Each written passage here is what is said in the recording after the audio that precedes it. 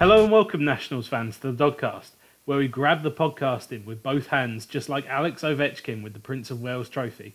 I'm your host, Blake Finney, and believe me when I say, I want it that way. And that's our Backstreet Boys reference over for today. Later on, we look ahead to the Marlin series with Marlin Maniac site expert Kevin. But first, we're going to look back at the series with the San Diego Padres. Nats took it 2-1, despite the loss on Wednesday.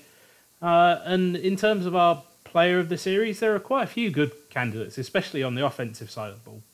But I think this time it's got to be Mark Reynolds. He went 6 for 10, 2 home runs in the first game of the series when the Nats had their big offensive breakout. And he's really solidified the right-handed side of the platoon in Ryan Zimmerman's absence. I think they've especially faced quite a lot of left-handed pitching. The Padres threw 2 out there. The Dodgers had Rich Hill and Alex Wood. Obviously, Rich Hill only lasted a couple pitches, but it got Mark Reynolds the start, and ever since he's joined the team, he's been mightily impressive. He's gone 11 for 23, 4 home runs, albeit split up between two home run performances, hitting .478 with a 1.563 OPS, and that's just ridiculous numbers. Don't expect him to continue at this pace, especially with his tendency for strikeouts, and I think that's always going to be a part of his game, but we could see him perform, especially for someone who was sat on his couch in mid-April. He's definitely going to be a decent part of this team, and it'll be interesting to see how that plays out when Ryan Zimmerman comes back. And now it's your Juan Soto season section of the podcast. We might need to get a sponsor for that name. But he played all 3 games in this series. He started off against Robbie Erlin in the first game, had the big home run in the second at bat. A lot of people seem to think, first at bat as a starter. But he was also almost equally as impressive in the second game. He went 1 for 1, but the 3 walks, albeit it was 3 4-pitch walks, they weren't easy to lay off, especially in the 9th inning, where he needed to lay off and keep a cool head in a tie game, rather than where some young players will swing away, try and win the game there and then. He waited it out, and then obviously Michael A. Taylor hit one over Jankowski's head, and that wrapped up that game. Taylor had a okay series. He had the big hits, and he's come up clutch for this team before, but we still need to see that on a consistent basis, and he needs to start getting on base more so that the offense can have less days like Wednesday where they just get shut out.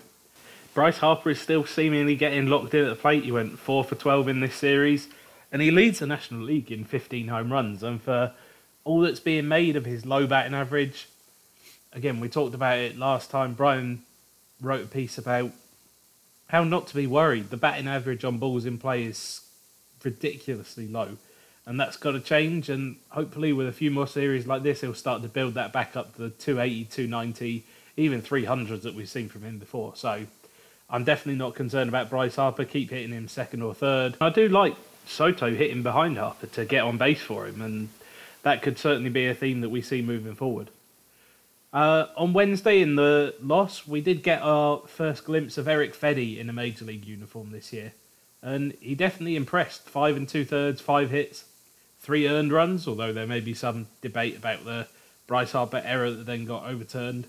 1 walk and 6 strikeouts, and he definitely looked like his old self, the self that we saw as a starter in the minor leagues, compared to the shadow of himself that we saw last year after the failed bullpen experiment that really messed with him.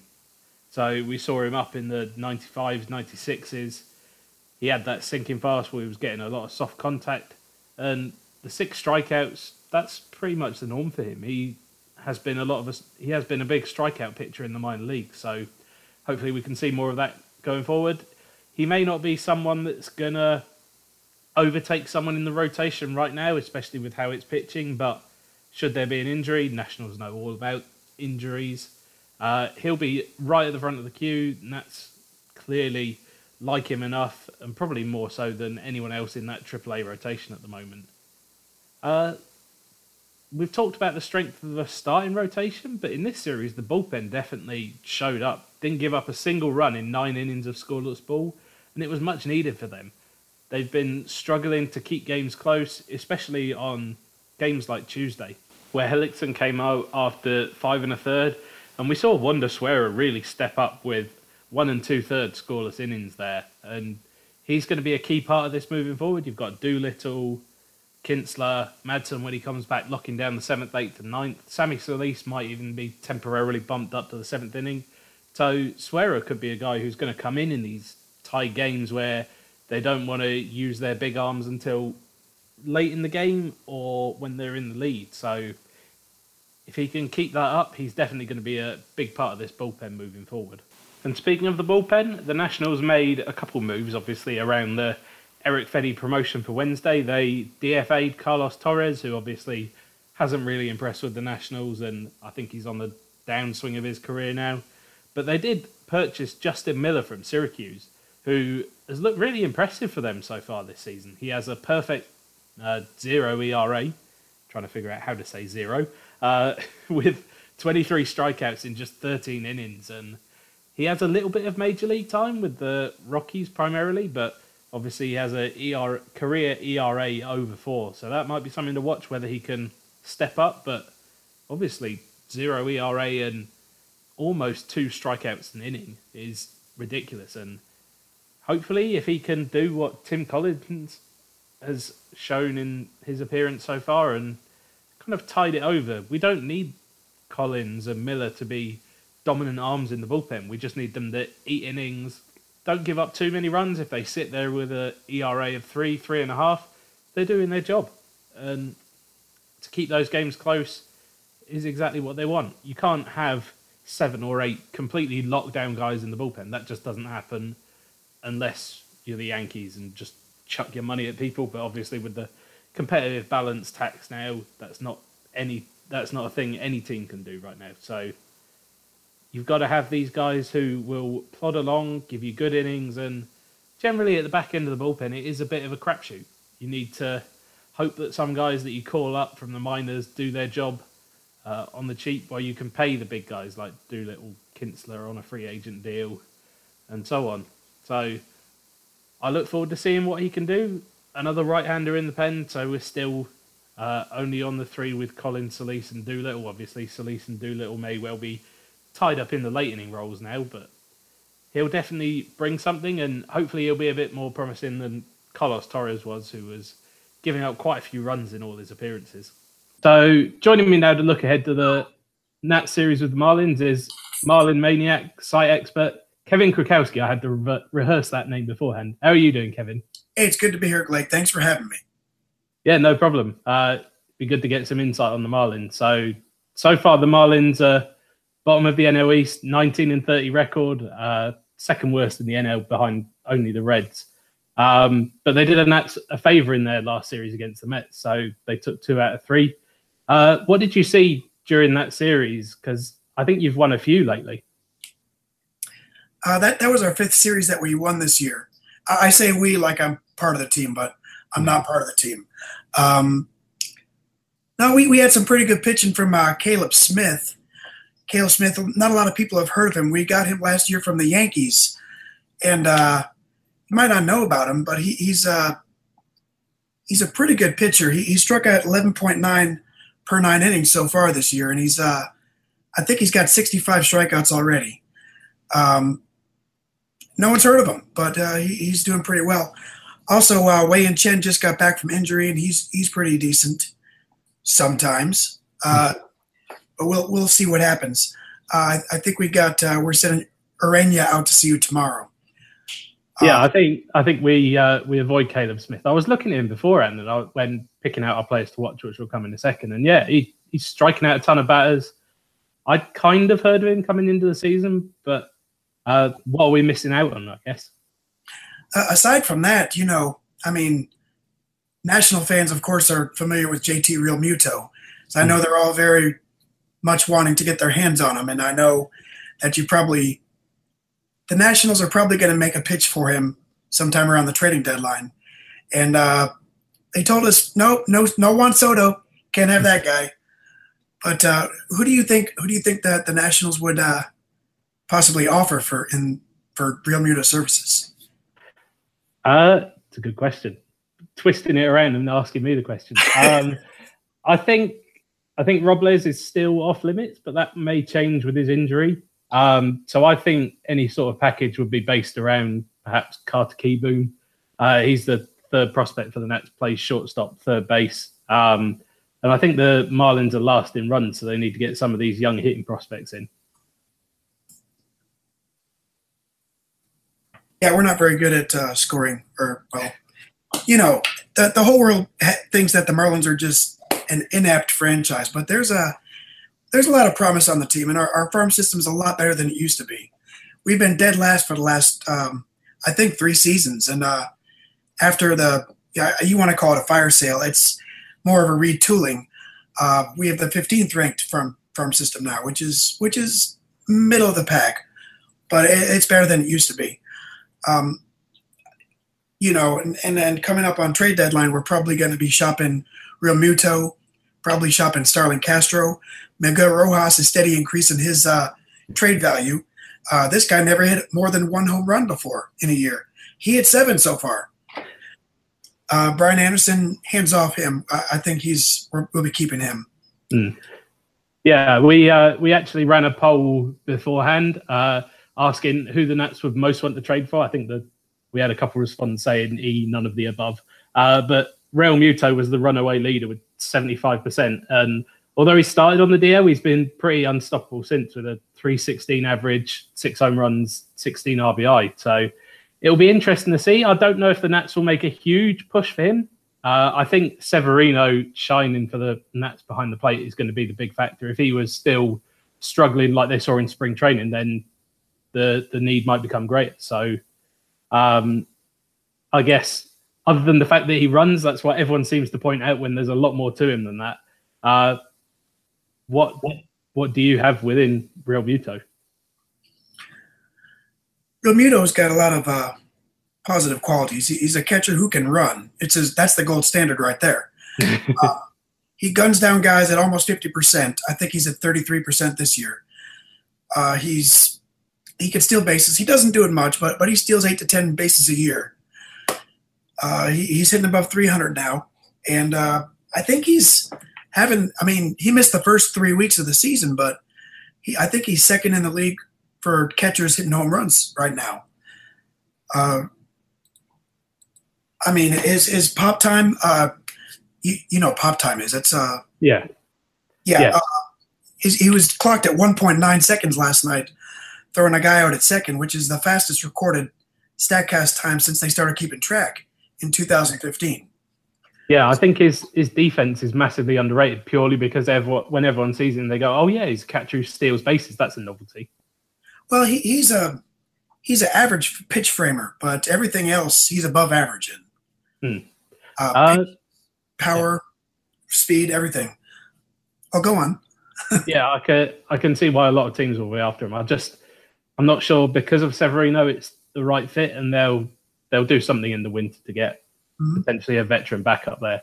One of the guys that I have a fantasy baseball man crush on is Lewis Brinson, the really highly touted prospect that they got in the Christian Yelich trade, but he's struggled so far with a 162 average, but then there's 7 home runs and 17 RBIs. Is it just a case of working through the kinks with Brinson? Brinson looks a little bit outmatched against Major League pitching. He's struck out 58 times already. Like you said, he's hitting 162. It's either feast or famine. He's only had, I think, 4 multi-hit games this year. Like I said, he looks overmatched in a lot of matchups when he's hitting. But I think it's just a matter of the pieces coming together for him. I mean, he hit over 330 last season at AAA. So he knows what he's doing. He just hasn't done it yet. I think maybe he'll break out, hopefully this weekend against you guys, maybe later. But it's going to happen. And the Marlins are in a unique position to let him have that chance. They're letting him grow into it. The Marlins aren't trying to win right now. So why not let the guy take his lumps early? And yeah.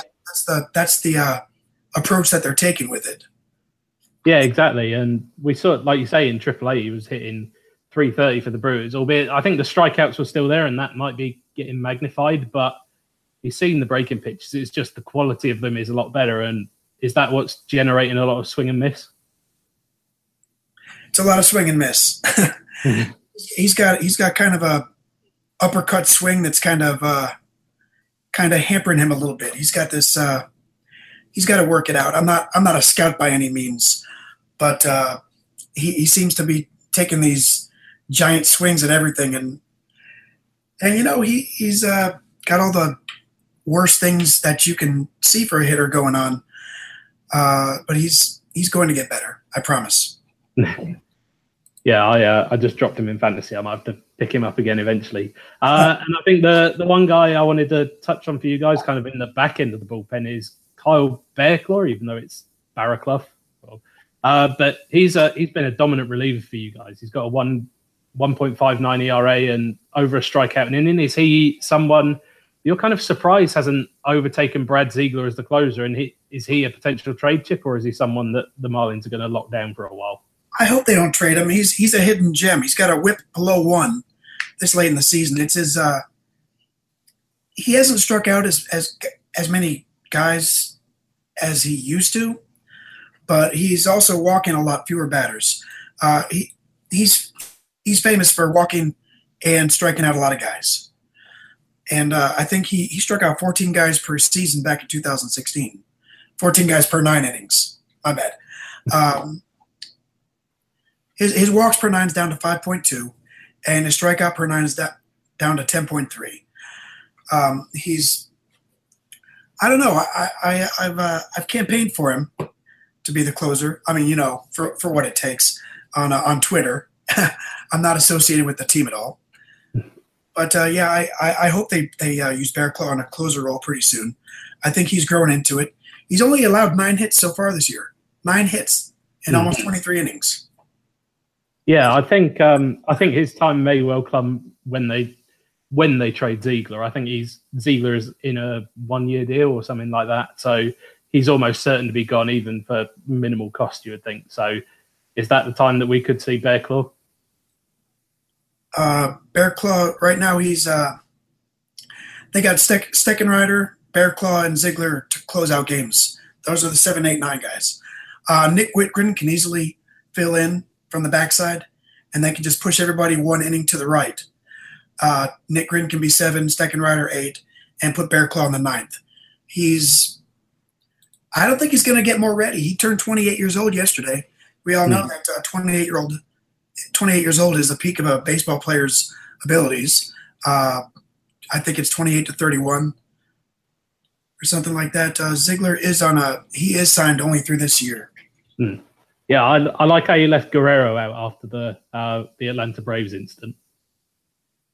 Guerrero? Oh my goodness, that was a rough time. But he's an exciting pitcher. He spent all season. We didn't see him all last year.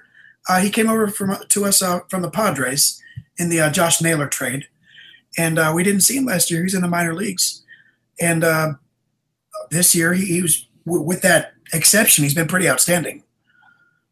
Yeah, he blew up against the Braves, didn't he? Yeah. Are there any nationals that you're particularly keen to see? Maybe one big name and one lesser known name, or not less known, but. Oh, can I be excited and scared at the same time? Max Scherzer is, I think, pitching tomorrow. And well, what don't I know about Max Scherzer? He's got 148 wins. He's 33 years old. He doesn't seem like he's lost a step at all. I think he's better this year. Has he struck out 104 guys in 66 innings? Yeah. Goodness. I think it's a weird scenario where you give him that 7-year, $210 million contract, I believe, and then he's actually going to turn out to be a bargain for the whole contract. Usually you expect what you get for the first 3 years, that's what you paid for, and then you live with what's coming. But he's going to be the same for the whole 7-year contract. And yeah, you get to see him on Friday. Is this about as no-hitter watch as you can get for any matchup this season? I don't. Now look, Urena is 0-7, but he hasn't pitched that badly. But throwing him up against Scherzer, I don't know. Scherzer looks unhittable. he's a little bit scary. And I do want to know about Soto a little bit. What he scares me a little. What's the book on Soto? Well, 19 years old, which is a bit depressing how young he is. But he's been a bat first type player. He's hit about 350 throughout the minor leagues. The power's really come on this year. I think he's hit 15 in total, 14 in the minors, and then obviously the second at-bat home run that he got on Saturday. But his plate discipline is miles beyond his years. We saw it in his second start where he went 1-for-1 with 3 walks, and he took 3 4-pitch walks, and they weren't miles out the zone. There were a few close ones that he didn't swing at, especially one in the 9th inning that caused the walk-off. You get a lot of young hitters swinging at the close pitches to try and make something happen, but he took his 4-pitch walk and ended up scoring the winning run that day. So, yeah, I think Nats fans are really excited for Soto, and he'll certainly be someone to watch this series. Oh, just looking at the matchups, it looks like we're getting Strasburg, too. Not a break for us, huh? You got Tanner Roark there in the middle. He's no slouch. I think for me, I'm interested to see what we do at first base throughout the series. We've had kind of Jekyll and Hyde the last week or so with Matt Adams playing against right-handers. He'd been in a 3-for-29 slump before he went 3-for-3 in the finale against the Padres. And then also Mark Reynolds, who's turned into a bit of a bargain for the Nats. He's hitting .478, which is the least Mark Reynolds average number I've seen in a while. .478. Oh, okay. Yeah, Zimmerman is... We're not going to see him again this year? Zimmerman's still on the DL. I think he started swinging a bat not long ago. So hopefully he'll be back soon, but we don't quite know what will happen when he comes back if Adams and Reynolds keep hitting.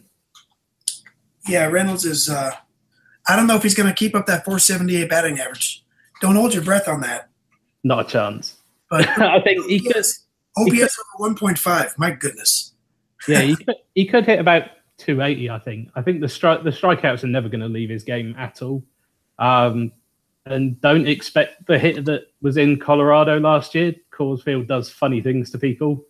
But he is a nice bench bat to have, and to have him there as depth. He certainly shouldn't have been sitting on the couch at home middle of April.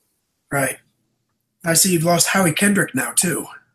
Yeah, he ruptured his Achilles about a week ago now, I believe. They put him on the 60 days, so he's gone for a while. He's done for the year. My goodness, that's too bad. So now we're going to take a look at each of the matchups individually. I think we jumped ahead a little bit with the first one. So it's Jose Urena against Max Scherzer on Friday at 7:10 p.m. Max Scherzer 7-1 with a 1.78 ERA, and you touched on it before. Jose Urena 0-7 with a 4.55 ERA. So do the hitters just not like Urena? It seems a bit of a lopsided record for not too terrible ERA. It's not great, but they've only scored him. They've scored 23 runs in 10 games for him. I'm not good at at the baseball reference research as I should be, but I'd imagine 2.3 runs per game is not a lot of support. No, even a quality start that gets you a loss, 6 innings, 3 runs. So for a little context, he went 14-7 last year. This year he's 0-7. He's already matched his loss column from an entire season from last year, on the strength of which that he was named the opening day starter for the Marlins. Yeah, I think everyone remembers how that first pitch of the entire 2018 season went. Yeah, I'm not going to forget that anytime soon. Ian Happ, of all people. Yep. I was top of my fantasy league for about 5 seconds. So you mentioned it before. There's Max Scherzer facing him, and it doesn't look like an opportune moment to get his first win of the year. He's 4-2 with a 2.06 ERA at the New Marlins Park in 7 starts. But I did notice that Martin Prado rakes against him. Between the Braves and Marlins, he's got a 4.19 average, so potentially not no-hitter watch, as I teased a bit earlier. It does feel like at this point he is a future Hall of Famer. I don't think it's too much of a stretch to throw that around now. Yeah. Urano's not a future Hall of Famer, probably. No. But he's, in spite of this 0-7 record, he's got career best 3.71 fielding independent pitching. He's got a career best 1.22 whip. He's striking out batters at 7.1 per 9 innings, which is also career best. It's just the lack of run support. Mm. Yeah, it feels like when the Phillies had Jeremy Hellickson trying to be their ace. He's not an ace type pitcher. He's kind of a number 3 or number 4 and would be really good at that. But right now on the rebuilding team, he's got to go and try and be the ace, I guess. Yep. Yeah, he's the default ace.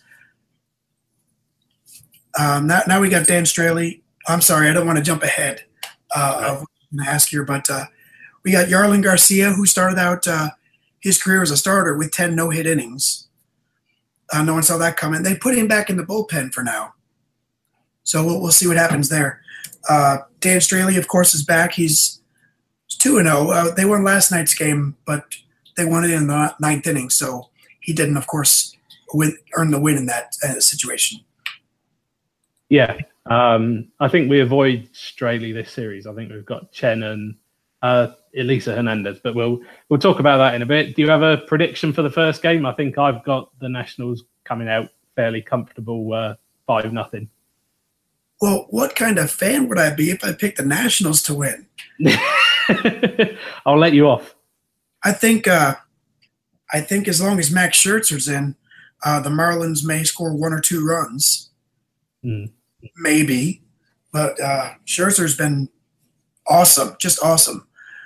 If the Marlins can scrape something together in the later innings, possibly against whatever you got in the bullpen there, maybe. But I'll say that the Nationals will probably scrape together a win in that first game.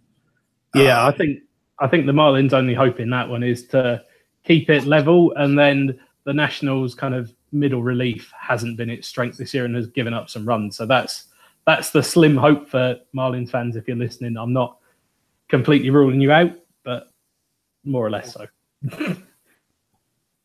Yeah. Does Scherzer go the full 9 innings a lot? I think David Martinez has been leaving him in, and he's been trying to get 7 innings out of his starters of late, pushing them a bit farther than I would like to see, because he's sent them out when they've had 102, 105 pitches in the last few games. So I think Scherzer could easily go long, maybe even the complete game if he keeps the pitch count down. So we'll see. Well, it all depends on, like you said, Martin Prado's done well against him, if nobody else. Prado's had a rough start to the year here. He stayed out of the first month of games because he was nursing a leg injury. And since he's come back, he's below the Mendoza line by about 20 points. But last night, of course, he had that pinch hit, and the Marlins won that game. So maybe he's breaking out of it. So second up, we've got Wei-Yin Chen facing off against Tanner Roark on Saturday at 4:10 p.m. Tanner Roark 2-4 with a 3.39 ERA.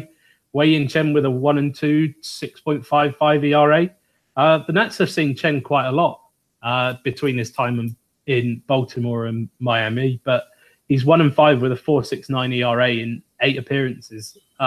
Is that 6.55 ERA, I assume, just a small sample size? Because from what I've seen of him previously, he's not that bad. No, he's not that bad. Like I said, he missed his first, what would have been his first 5 starts of the year on the IR. He's made 5 starts now, and he wasn't very good. His last 2 starts have been a little bit more encouraging. He's surrendered a total of 8 hits over his last 10 innings, which is a little bit better. He struck out 8 guys over that time frame and allowed 8 hits. Before that, he was just dreadful. His first 3 starts, he was shellacked 2 of those times. I expect these numbers to come down for him, and I think if the Marlins are going to pull a win together, it's going to be on the Saturday game against Tanner Roark. Yeah. Yeah, I couldn't agree more. I think this, given how the other matchups have lined up with Arena against Scherzer and Hernandez against Strasburg, this is the one that they're going to put all their eggs into one basket if they can. Tanner Roark has been turning it around of late. With that 3.39 ERA, he's brought that down from about 4.5, and he's only got a 101 WHIP. So he's definitely kind of reverting to his old self that we saw back in about 2014 and 15, where he was the Nats' third or fourth star. So, what have you seen of Tanner Roark when he's faced the Marlins? And is this someone that, like you say, they've really got to get to? Well, Roark's not what I would call he's not a heavy strikeout guy. He's never struck out 9 batters per inning or 9 batters per game before. But I noticed that those numbers are steadily coming up throughout his career. I think he's striking out 8.2 this year per 9 innings, which would be the best of his career. Yeah. Go on. I think it's mainly down to his two-seamer. He's been getting a lot of movement on it. I don't know if he's been talking to maybe Brandon Kintzler, who also has that devastating two-seamer. And from me, that's what I've seen. And he's been using it as a real weapon against lefties to brush them back with a fastball and then bring the two-seamer cutting in. I like doing my hand movements on our Hangouts call that our listeners aren't going to see. Well, we've seen Roark a lot. I think he's pitched against us 21 times. That's the most he's pitched against any team. And we hit him pretty well. Only the St. Louis Cardinals hit better against him out of all the National League teams. He holds a 1.35 WHIP against us. If there's one guy we can touch, it's Roark. So yeah, see that we're going to have a crack at something, anyways. Yeah, he's 5-8 with a 4.19 ERA against you guys. So there's definitely a chance. Have you got a prediction for this one? Who do I got? Chen against Roark. Yeah. You're going to see a relief pitcher from us, probably somewhere in the 5th or the 6th inning, because Chen hasn't worked up his stamina yet. Depends on how the bullpen holds together. But I'd say the Marlins will take this one. If any, this one. I watch them flip it all and lose the ones they're supposed to win and win the ones they're supposed to lose. But, yeah, I'll say 5-3 Marlins in Game 2. Yeah, I think I've had that on the podcast a couple of times where I've predicted the Nats to win 2 and drop another, and then it's been the completely other way around. For me, I think this one's going to be a tight one. Maybe we could see Jarlin Garcia for 2-3 innings out the pen. Garcia was fantastic, and then they put him in the bullpen, and he hasn't been great since they put him back in the bullpen again. I think he should be starting. I think if they're going to run him out of the bullpen, maybe they should consider if they have to. If they don't want him in the rotation, they should send him down to AAA, keep him in the rotation there, because this is a starting pitcher. He's not going to be a reliever. He's going to be a starter. They're delaying the inevitable. I really like this guy as a starter, but if you see him in relief, he's not the same. He's not the same pitcher in relief. Yeah, I think I have the Nats winning this one 4-3. But yeah, it's definitely one I could see going either way with the Marlins' success against Roark historically. Right. Well. And then last off on Sunday at 1:10 p.m., we've got Elisa Hernandez against Steven Strasburg. Elisa Hernandez is 0-1 with a 2.08 ERA. He's been doing all right so far. 6 years in the minors with a 3.37 ERA and exactly a strikeout per 9 innings. So I think he's only had a couple starts with you guys. What's the scouting report on Hernandez? Hernandez, now you got to understand, he's a Rule 5 draft pick. We just got him. He has to stay on the roster. They had him pegged for the starting rotation, and right near the end of spring training, he had a tooth infection that landed him on the DL. And as soon as that healed up, he had another freak injury. I forget if it was a stub toe or it was something ridiculous. But then he shows up. He's never pitched above high A before, never. and suddenly here he is in the rotation, and dude's not bad. He's a lot better than we thought he would be. He hasn't earned a victory yet, but again, win is about the most useless Major League Baseball stat there is these days. But Hernandez has pitched in 2 games, gone 5 innings each time. He's allowed 8 hits over those 10 innings and struck out 5 batters. I like him better out of the bullpen, but they want him as a starter, and they're dedicated to it. And, if you got to throw a high A guy in your rotation, do it in a year like this year. No one's expecting the Marlins to win more than 60 games. So, yeah, I think sometimes with these Rule 5 picks, I think Delino DeShields for the Rangers is probably a good example where they're not quite ready, but teams have left them exposed because they're so far away. And for the Marlins, it's a good chance to keep him there while you can, and then as long as you keep him on the roster, you've got him for the rest of his contract. So even if you have to work through some kinks, a bit like with Brinson, just to make sure you still have that prospect, and he's getting the major league experience. So there's definitely something there for him. Right. So we're going up against Strasburg. Has he lost a step? He's 5-4 with a 3.36 ERA. Usually he kind of kicks on later in the season. We're used to seeing this Strasburg early in the season where the Ks are always there, but sometimes he has the bad innings snowball on him. But he's on pace for a career high 1.3 home runs per 9 innings. So the long ball could be a key in this one. And again, early in the season, he usually kind of ho-hums his way, and then August and September he kicks on. So we'll see what he has against you guys. Yeah, I remember a few years ago, I think it was possibly 2013, Strasburg was still a young pitcher, and the Nationals throttled him at 180 innings and said, no more. We're going to save him for later. And the Nationals were contended for a pennant, and I couldn't believe the strategy at the time, but it seems to have paid off in the long run. He's pretty solid. He's only been on the DL, I think, twice since then, maybe 3 times. I think he's been on the DL every year. But yeah, that was I think that was 2012, the first year the Nats made the playoffs. And there was all the controversy around it about how they should have started him.